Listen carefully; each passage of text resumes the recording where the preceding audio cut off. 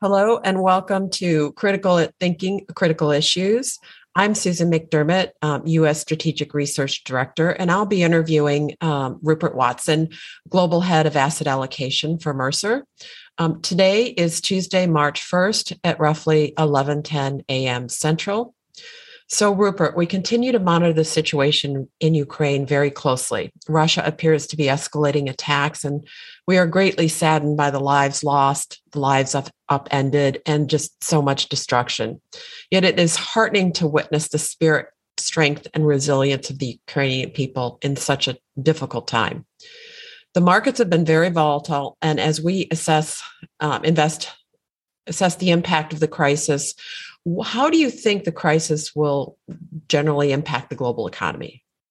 Well, I think there are three separate things to be thinking at and following. The first, and perhaps the most important, is energy. Obviously, both oil prices and natural gas.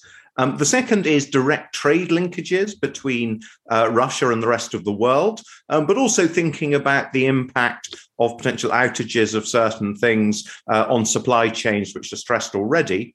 And then more generally around sentiment, where one might expect what's going on to impact sentiment in different parts of the world, in particular in Europe. So Russia is a major producer of energy, natural gas, and oil, and it supplies much of Europe's energy needs. What does this mean for energy prices, both near term and longer term? Well, I think it's one of, if not the critical issue from an economic point of view. Although, of course, I would echo what you said, of course, earlier, that the critical issue is the suffering of the people on the ground. But in economic terms, the oil price is likely to be very, very volatile going forward, and indeed natural gas prices as well, perhaps more so. I mean, the oil market is reasonably tight already. The oil price has been going up for quite some time. And Russia makes up about 10% of world oil production. And any outage of that has the potential to put a significant upward pressure on prices. The question would be, is what sort of oil price would stop us from spending money on oil? If the oil price goes up 10%, would we cut the number of trips to the supermarket? Would we turn our heating down? Things like that. And oil demand tends to be pretty inelastic when it comes to price. And so any kind of outage of Russian oil could put significant upward pressure on the oil price. Now, of course, an outage of Russian oil could come either because the West decides to sanction Russian oil, reduce its demand for oil, in order to stop money flowing from the West to Russia, or because Russia chooses to use that as a weapon, i.e. reduces the amount of oil it sends, it exports, and therefore sending the price higher, damaging Western economies.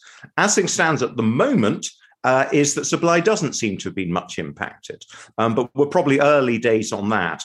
And while base case is that the oil price remains pretty firm, indeed, as we're speaking today, it's up sharply today, there are plenty of scenarios where the oil price goes up to $150 or higher, and of course, ones where it will fall back a bit.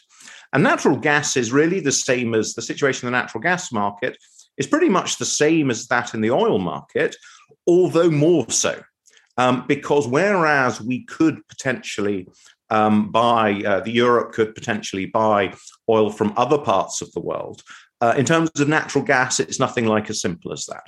And if the pipelines are switched off, we could be looking at Europe, not in the next few weeks or even the next few months, perhaps, but at some point, pretty much running out of natural gas. And so base case, as I say, is that energy prices remain firm, but there are most definitely risks on the upside. Do you think longer term that this promotes more of a movement towards alternative sources of fuel? I think absolutely. I mean, we've been, the push which Mercer's been involved in. I know you've been involved in, Susan, and plenty of others to move away from fossil fuels towards green energy is being driven by climate change needs. I also personally have the view that in 30 years' time, clean energy sources will be much cheaper than fossil fuels. But the move towards away from fossil fuels has been driven by the needs of the environment. But there are also pretty strong economic reasons to do so. And Europe and indeed the world can only really wean itself off Russian energy supplies if it makes pretty dramatic investments in clean energy. So I think it will accelerate that. And I don't think we're planning on talking this today. It is a question around the whole ESG debate.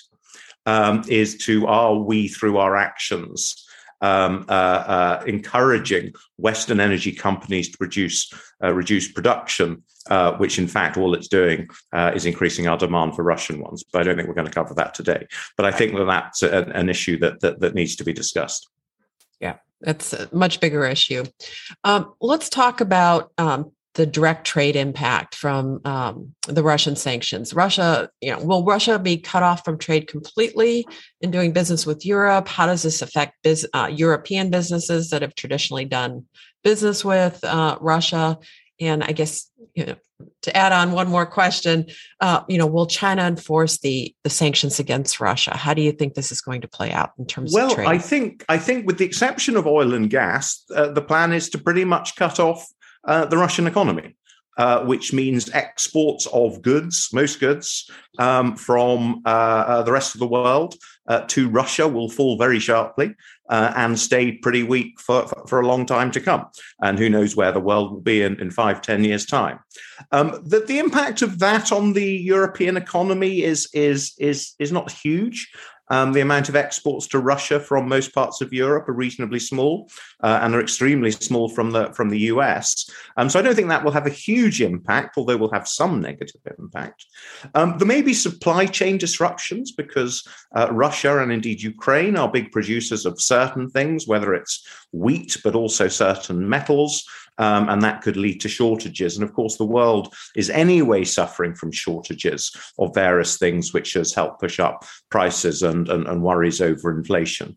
And so that could also have a dampening effect on economic activity and also lift inflation as well. But I don't think I think that is material, but not as significant as what may or may not happen on the energy side. Let's talk a little bit about sentiment and the impact that you can have there, both in terms of business spending and consumer spending. How do you think the situation in Ukraine and Russia is affecting sentiment? It is extremely difficult to know. So I think all I'll say is negative, but how negative and whether material, who knows? I mean, I think in America, the sort of the sentiment impact is going to be pretty modest. America is used to seeing problems in other parts of the world. And of course, it's quite a long way from America. So I think the sentiment impact in the US will be pretty modest or very small. In Europe, it'll be a bit more significant. It all seems quite close to home, sitting over here in the UK. But of course, much of this, and indeed when thinking about the oil impact and the direct trade impact, we're still in early days. There are scenarios, and we'll talk about that later, where the situation has calmed down significantly over the next weeks, months, whatever it might be. And there are situations where there are scenarios where it hasn't. And so much of these effects will depend on how long it takes. I'm also reminded that I didn't answer your question on China. Will China impose the sanctions? I think probably not. China will do whatever it thinks is in its interest. But we'll talk. I think we're talking a little bit about China later as well. Yeah. So just sort of pulling it all together, you've asked obviously a number of questions around the economic impact. Our view is that it is going to dampen economic activity in most parts of the world. It will raise inflation in most parts of the world. Of course, those countries that will suffer the most will be energy importers and those that are closest to Russia and Ukraine. So many countries in Europe, in Western Europe. Those countries that are that much further away, like America, possibly Japan, and also those countries that are oil or commodity price exporters will probably benefit. But our view is that it will be reasonably moderate, and it's certainly possible that if oil prices perhaps this year, and this is meant to be a forecast. As you, Susan, at least know, I don't do forecasts, and in the current environment, they're a complete guess. But if oil went to $120 and stayed there, then maybe it might fall back in 2 or 3 years' time, and economic activity loss will be recouped. So we're expecting, as I say, a moderate overall slowdown in economic activity. But there are, of course, in relation to energy and, of course, potential, I'm not going to use the word conflict, but heightened tensions between the US and Europe and Russia could mean a worse outcome. But base case, moderate hit. And then maybe if you could just touch a little bit on inflation and interest rates. I think that's of top of mind in terms of investors. If inflation goes up, are we going to see interest rates go up as well, particularly given, the situation of dampening economic growth? Well, I think it's worth starting where we were or where we would have been had none of this happened. And so had none of this happened, the global economy was performing pretty well. Inflation was well above target, more or less everywhere.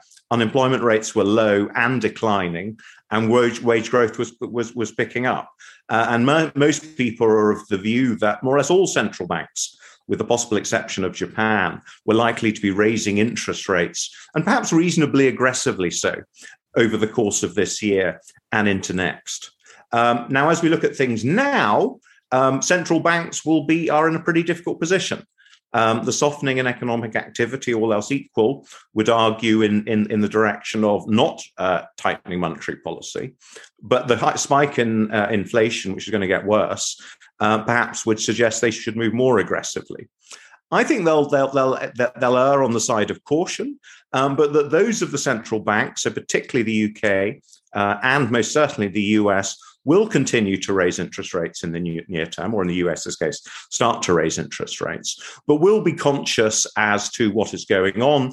We'll be watching energy prices and won't be in the same sort of autopilot that they were.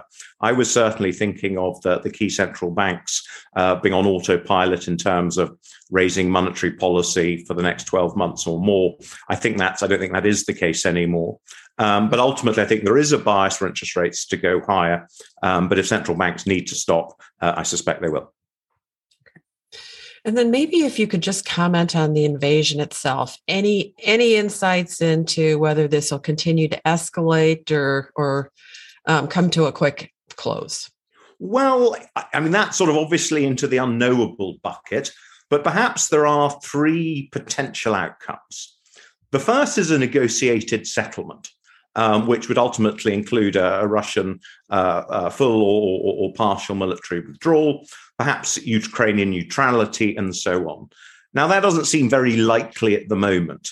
And if you think about the needs and wishes of the Russians and the needs and wishes of Ukraine, if you remember, when you did maths at school, the Venn diagram, they don't seem to overlap to any great extent. But that's certainly possible at some point, and we're in a very different place today from where we were a week ago. Who knows where we'll be in a week's time. So that's the first possible outcome. The second outcome is a change at the Russian end. So at the Russian end, what I'm meaning by that is that the Russians decide, for whatever reason, to announce that they've won.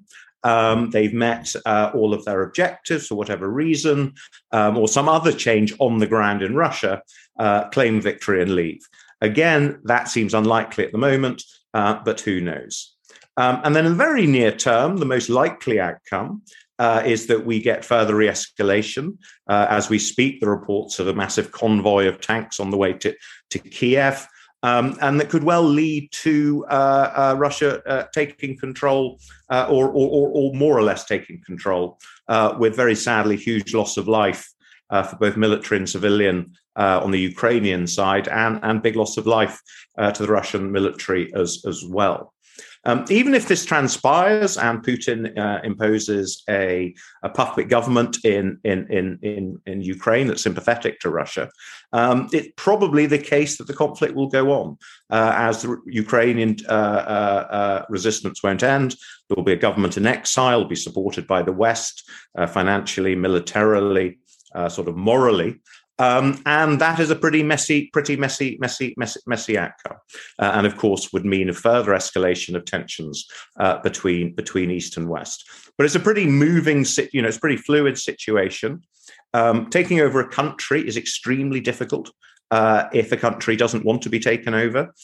We've seen that in Afghanistan a couple of times, in Iraq, and there are many other examples. But having said all that, of course, Russia has overwhelming military power. So you've discussed the situation in Ukraine, which sounds very uncertain. The economic situation, slightly slower growth, higher inflation. What are the implications for the markets, financial markets? So in terms of financial markets, I suppose, again, I've used the word uncertainty a few times on this call. So I'll use it again, is that the outlook is uncertain. But what I would start by saying is that historically, geopolitical events have had little lasting impact on markets. And so there have been various reports produced looking at various big political events over the last 50, 100 years. And while they caused an initial knee-jerk sell-off in risk assets and to some extent hurt economic activity as well, there's often little lasting impact. Now, of course, there's no certainty that this is going to be the same because, as I said, there are certain very nasty things that could happen. But base case is that the most likely outcome on markets is little lasting effect. And so that our broad-based view of equities being in a range, so supported by corporate profit growth, but worries around valuations running about bond yields, keeping equities in check, and perhaps in a broad ranging range, upward move in bond yields probably remains on track. But certainly if the facts were to change on the ground, particularly in relation to energy, then there could be some worse outcomes. And although it's not worth perhaps focusing on today, as you know, with my 10-year hat on, I'm pretty optimistic on technology and productivity and all of that. I don't suppose that will have any impact at all over the next few weeks, but worth having in the back of one's mind. Okay, great. So very uncertain situation, but largely no significant impact on the financial markets is kind of our view today. Well, I would throw in that with the potential of massive volatility. I'm not sure I'd want that headline attributed to me, because of course it is what is going on is a hugely significant event, obviously in terms of the human life, but also the political implications are profound and are long lasting. I don't think in 3 years' time, under any scenario, the relationship between East and West will be the same in 3 years' time as it was 3 months ago or 3 years ago. Okay. Well said. Yes, and I think the markets are demonstrating their volatility here in the last few weeks, just on an intraday basis. So I'd like to thank Rupert for joining me today and sharing his thoughts, and to the listener for joining us. If you enjoyed this podcast, please subscribe wherever you listen to your podcasts, and please leave a rating and a review. If you'd like to contact us or speak to a Mercer representative, please email ctci@mercer.com. Thank you.